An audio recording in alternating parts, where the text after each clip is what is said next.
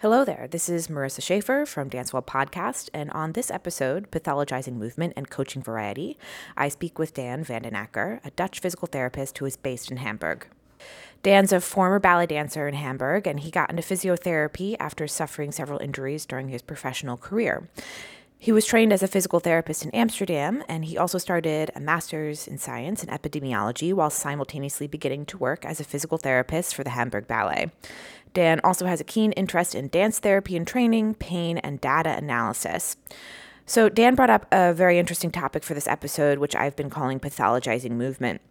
In this episode, we discussed the idea of creating good versus bad movement, coaching movement variety, and creating independent dancers and movers. He brings up some ideas that frankly make me a little uncomfortable, in part because I don't yet have a fully formed opinion on the matter and am in the process of creating my own ways of working with these concepts, and truthfully because I think some of them are a little edgy, which is pretty cool. So in this conversation with Dan, he certainly gave me something to chew on. He brings up some really excellent points in the episode, and I hope you find it as interesting as I did. Enjoy. Buckle your seatbelts. On this episode, nutrition, life coach, dance and performance, psychological and development, today you are family in for a health. treat. Hi, Hello, this is Ellie Kushner, and this is Marissa Schaefer from Dancewell Podcast. Dancewell Podcast. Hello, this is Marissa Schaefer, and I'm here with Dancewell Podcast, and welcome Dan from the Netherlands, but who's currently residing in Germany. Thank you for joining me. Thank you, Marissa. Very nice of you to have me. Dan and I are going to talk a little bit about movement. He is a physical therapist, as I mentioned in the introduction. So Dan, let's start. On the phone, we discussed this idea of good movement versus bad movement. If you're not with me, but I'm using air quotes for good movement versus bad movement. At what point do we cross this line and become too restrictive in our coaching and create an idea of bad movement? I think that's a good question, and there are multiple layers to that, I think. It all depends. I think essentially we'd be too restrictive if we do not take the individual into account. I want to make clear that bad movement is relative, and you could even go as far as saying that bad movement in itself doesn't exist, only in relationship to the person in front of us. So is this movement bad for this person or for what they want to achieve? An example is, let's say I wouldn't let the next person on the street take a ballet class. And it's not because ballet has all these bad movements, but most likely because this person is not ready to perform these movements. And I think that's a good way to think about it, because we should never vilify any movement. I think we also become too restrictive as soon as you draw conclusions solely from alignment or things like that. We have to ask ourselves the question, has he or she always moved like this?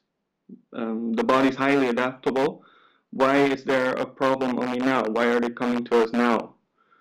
And are we also certain that the so-called bad movement actually contribute to the clinical presentation? And therefore, should we really attempt to change it right now? So going back to what you first said regarding like movement being bad for the person, so you wouldn't take someone coming off the street and give them a ballet class. So it sounds to me like that is a need on our part as physical therapists to gradually progress someone and make sure that we are giving them movement that is specific to the task, but is gradated to where they are in terms of their recovery or in terms of their coaching and their readiness to move in that pattern. Absolutely. And that's the other side of it. We're talking about movement control, which is how well do you control the particular movement. So it's not the movement that is either good or bad, it's how you perform it that can be interpreted as good or bad. Mm-hmm. And is that going into the point where you said we can't just look solely at alignment? Exactly. I think that goes back to adaptation. Mm-hmm. If I always have a slight valgus, when I land. So that means my knees go slightly inwards. Right. Doesn't necessarily mean that I don't have the control to keep them outwards. We should test for that. Right. And at the same time, by continuously loading that inside of the knees, which happens when your knees come together, they also gradually become stronger. They adapt. So if I were to say to a dancer, never do that again, am I taking them away from their strongest position or not? That's an interesting question, I find. So you're saying that they're going into a little bit of valgus. Their body has actually adapted to that potentially. And so that is where they are most strong. Yes, especially if they always perform it like that. They've been practicing it exactly like that. So I think we should tread lightly in saying, oh, that's bad. Because it depends. It's true. I mean, the several things come up for me here, right? So it's like, if they can control that, that's to their benefit. If it's uncontrolled, meaning that they go in and out of it without, how do I want to put it? If they can't control it, so they go in and out of it and their knees are wobbly, say, when they land a jump, as opposed to controlling it through the valgus, so through the knee going inside of the toe, right? But then again, if we go through to our kind of biomechanical model, right, of if they use this valgus position all of the time, then that potentially might create increased stress on the inside of the knee. Do we want to help them to change their control so that they track with their knee a little bit more over their second toe if their anatomy allows for that? Yeah, I think that's a good discussion. And again, it depends on the individual. Of course, I agree with you. You should have the control in as many possible positions or ranges of movement. That's always good and better. But you mentioned stress on the inside of your knees. You also stress your muscles to get stronger. Why not stress the inside of your knees to get stronger?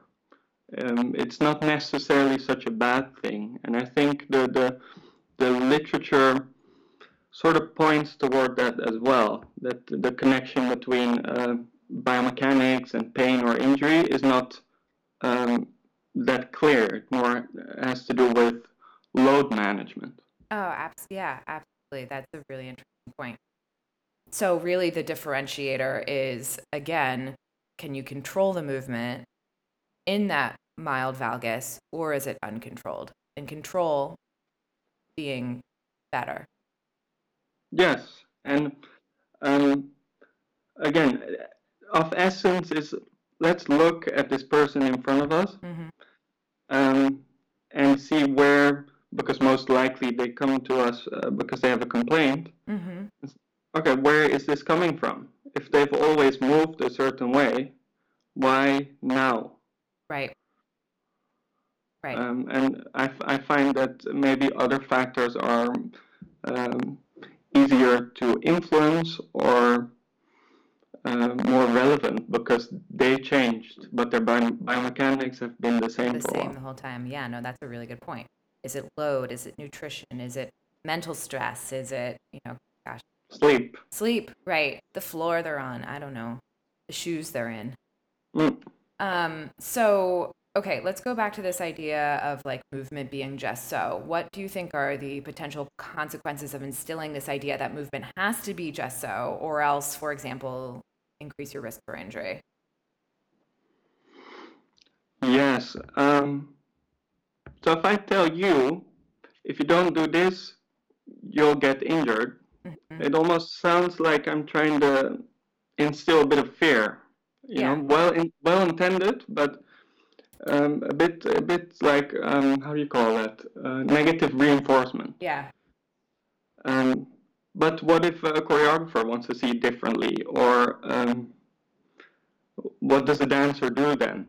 They say, I cannot do that because my physiotherapist told me not to move like that. Sure. Or should we help dancers to prepare the best they can, because they can safely, I think. Yeah. And again, injuries do not happen because of only one factor anyway. Right.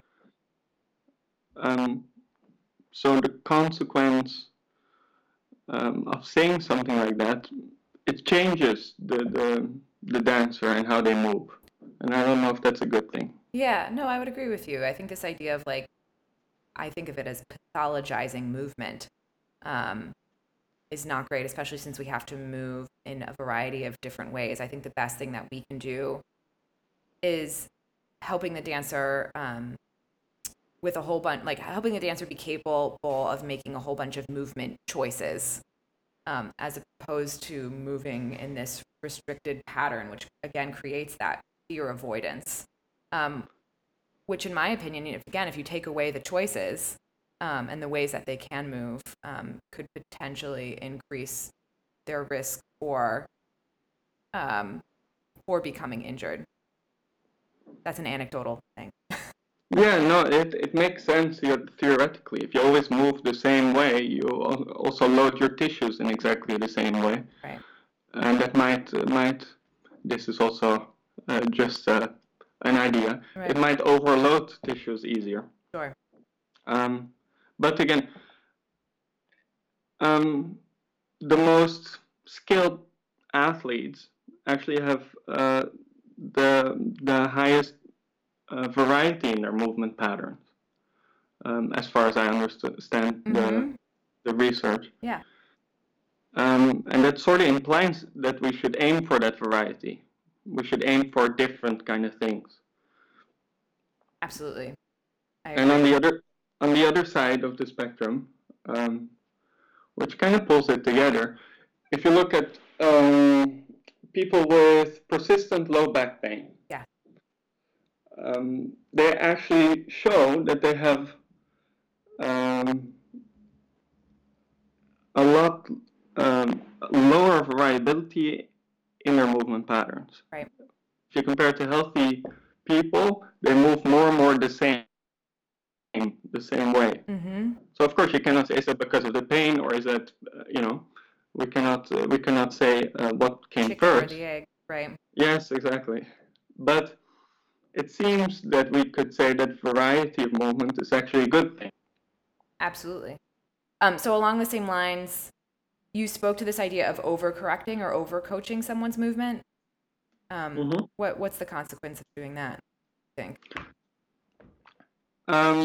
Might be very similar, because I think overcorrecting changes the way someone moves. Yeah.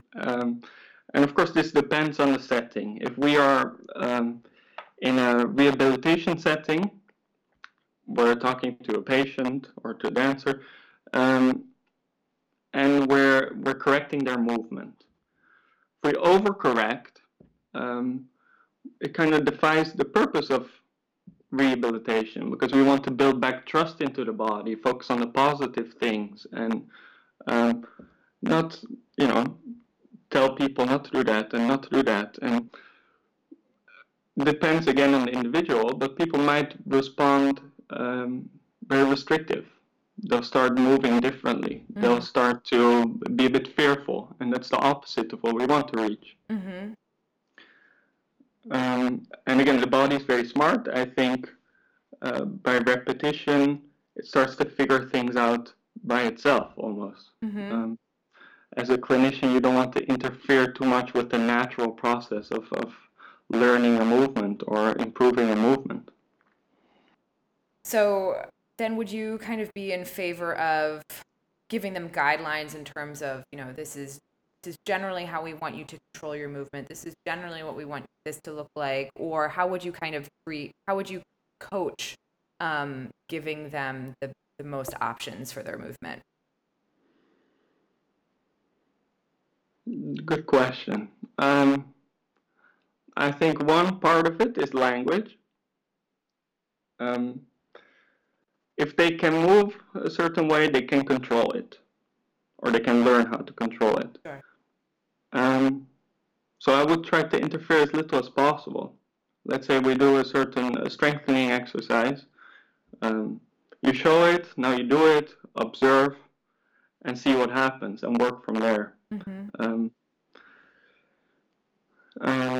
Yeah, and I think the danger lies there when you say certain things and the dancer takes that with them into their work.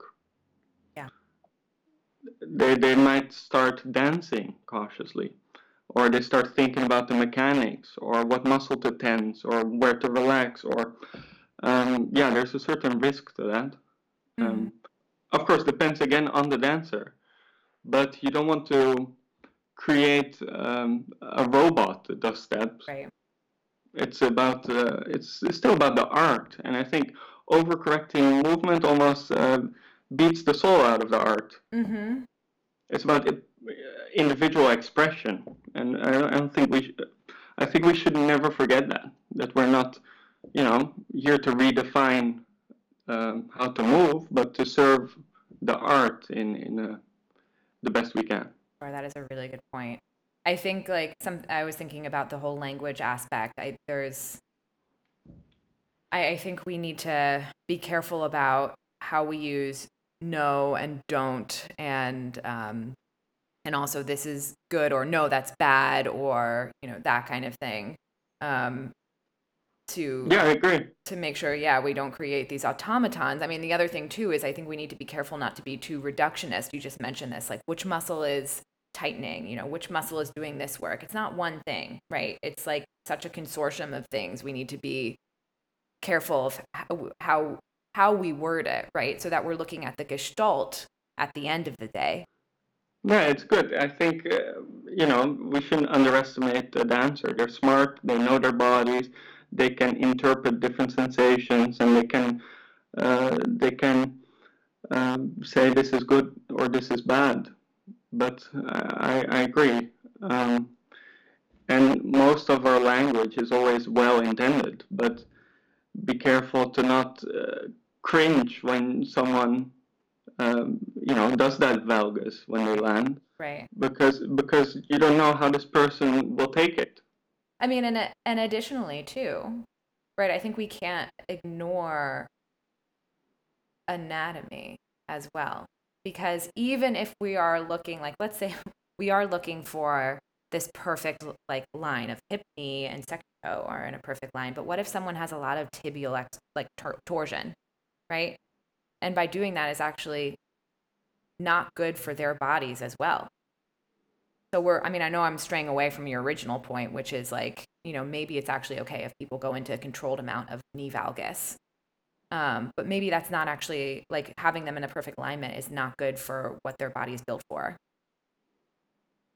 Does that make Yeah, sense? well, yeah, absolutely. You see that, I think, in a lot of dancers, because some bodies are better suited to the technique than others, Mm-hmm.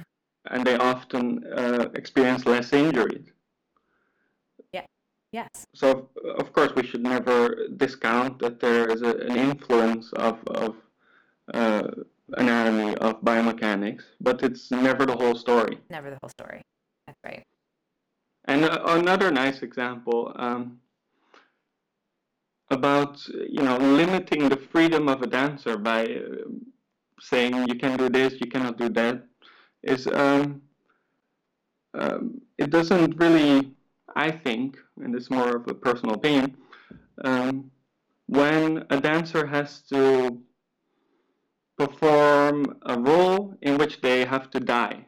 Do they have to die in a perfect fifth position, or in a, Yeah. there's a certain sloppiness that might be required, or it might Sure. add something. Sure. Or Juliet, Romeo and Juliet. Yeah.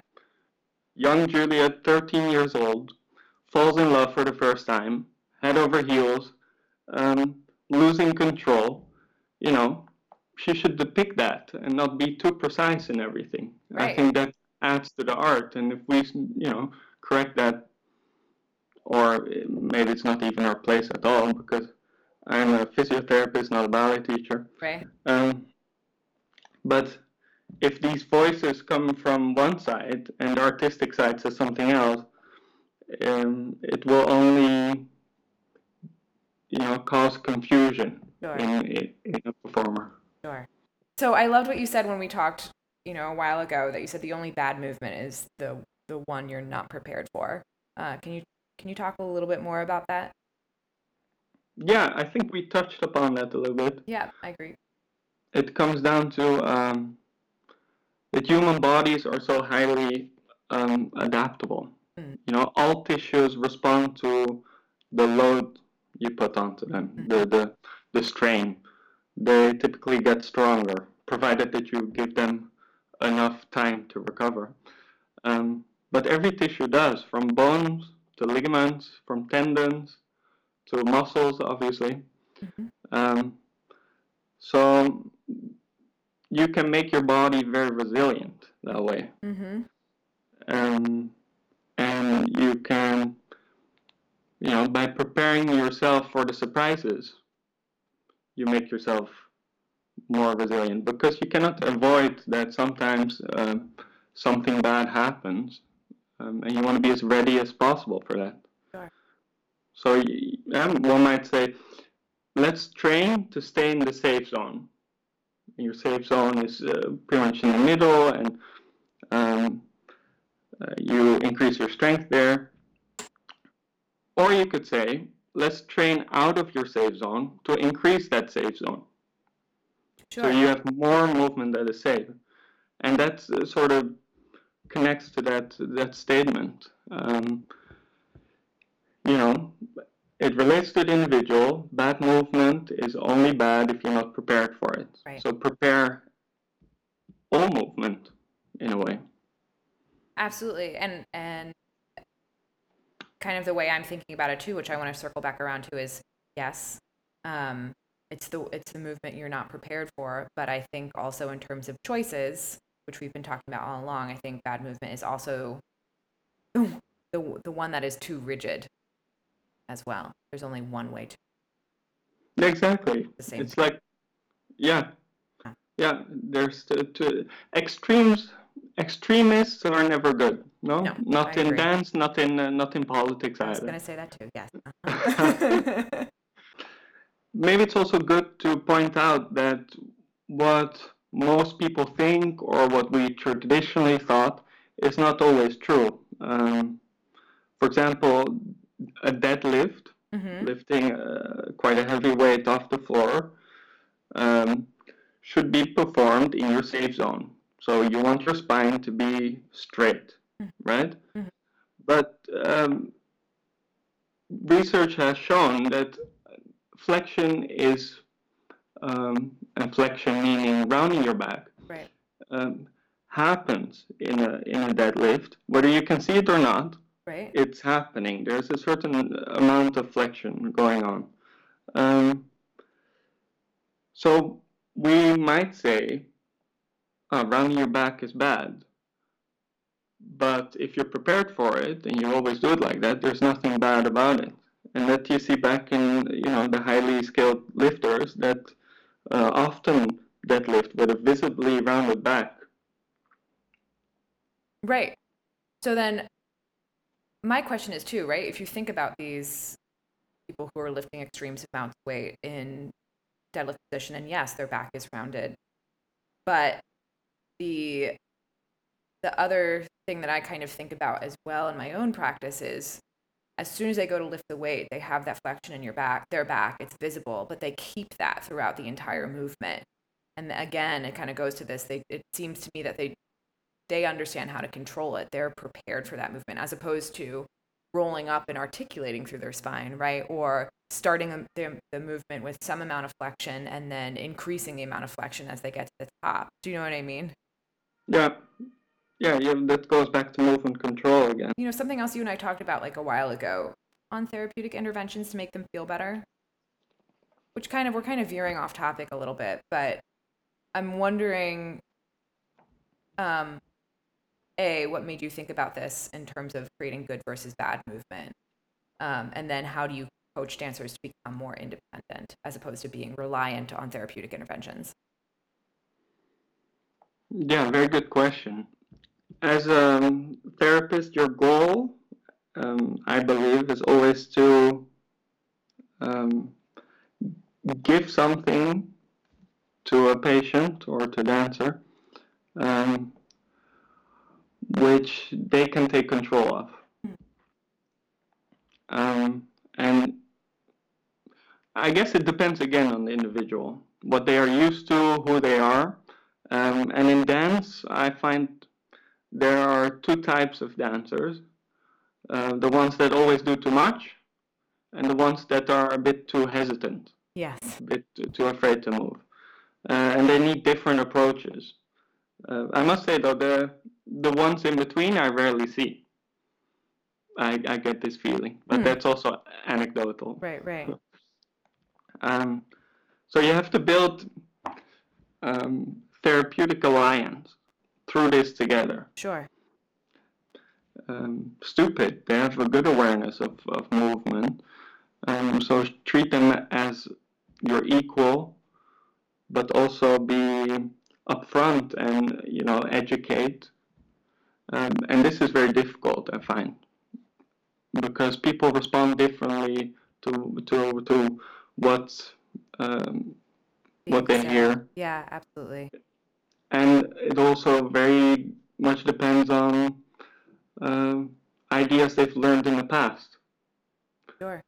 It's very difficult to change someone's mind just by words. Right. No, I absolutely agree. So I think, that begs a lot of skill on our part to be reading the situation and trying to connect with the people in front of us and understand individually where they're coming from. At the same token, we have to realize that we're not everything to everyone. Yeah, absolutely. Right. I think no clinician can win over everyone. Correct. Even if the core of the treatment is exactly the same, or the intention is exactly the same, it's about how you wrap it if you actually reach the person across from you. Exactly. Going back to independent dancers. Yes. I think, as a therapist, I want to give a dancer some responsibility. Sure. I think the answer to most problems lies within a dancer, and I'm not the one that can fix you. I'm only here to guide you towards feeling better, performing better. So if I transfer a bit of responsibility onto the dancer and a bit of understanding of what to do with this responsibility, they might come back the next time, ideally, and they will ask, I have had this pain or this kind of trouble. What can I do for it myself? I think that's a good goal to try and reach that.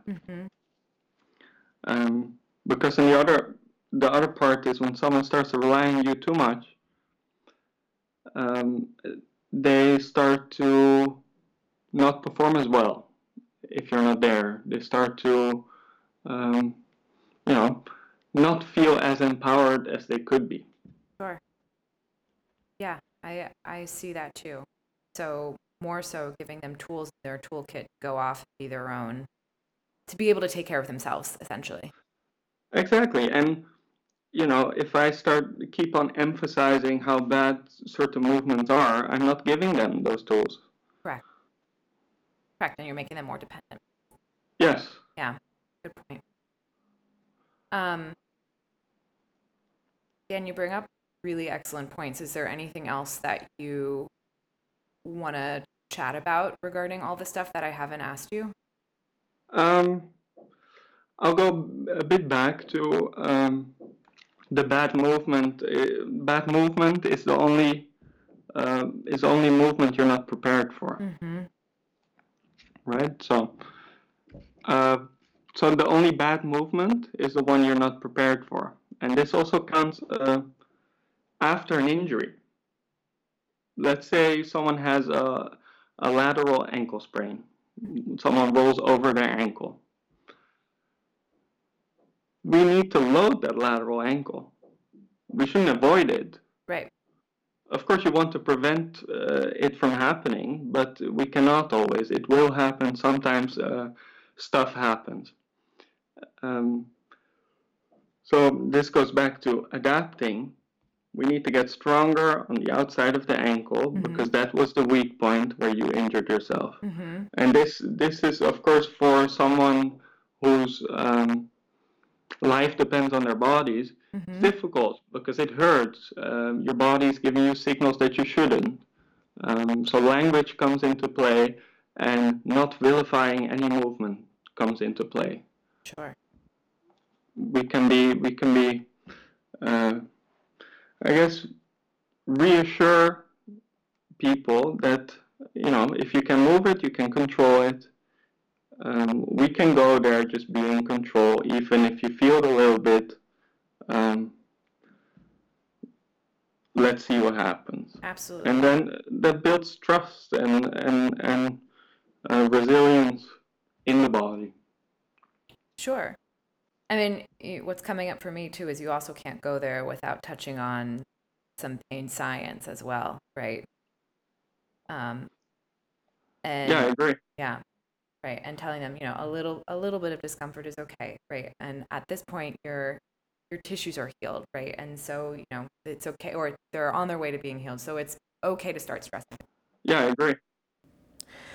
Unfortunately, at this point in our conversation, Dan and I run into some technical issues and my recording equipment fails to record his contact information. So for any of you who would like to get in touch with Dan and continue the conversation, you are welcome to email him at vandenacker.dan@gmail.com. Spelling will be in the show notes. Thank you so much, Dan, for this interesting conversation. On behalf of Ellie and myself, I, Marissa Schaefer, want to say thank you to all of our listeners for joining us on this episode of Dancewell Podcast. Our intro soundscape was composed by the dynamic duo Brendan Barry and Dylan Ezzy, and dancer-designer Katie Dean crafted our visual image. To those of you who have made this season possible by contributing to Dancewell, we are infinitely grateful. We wouldn't be where we are without you. Your donations help us to pay for SoundCloud membership, website fees and upgrades, and our recording technology. If you too would like to make a contribution to Dancewell, please follow the link in the description of this podcast to visit our GoFundMe page. We thank you in advance for your support. And lastly, if you like what you hear, we invite you to go to iTunes, Stitcher, or SoundCloud and search Dancewell Podcast to subscribe. You can also view all of our episodes and learn more about this podcast by visiting our website at www.dancewellpodcast.com. If you have questions or want to get in touch, email us at dancewellpodcast@gmail.com. Bye.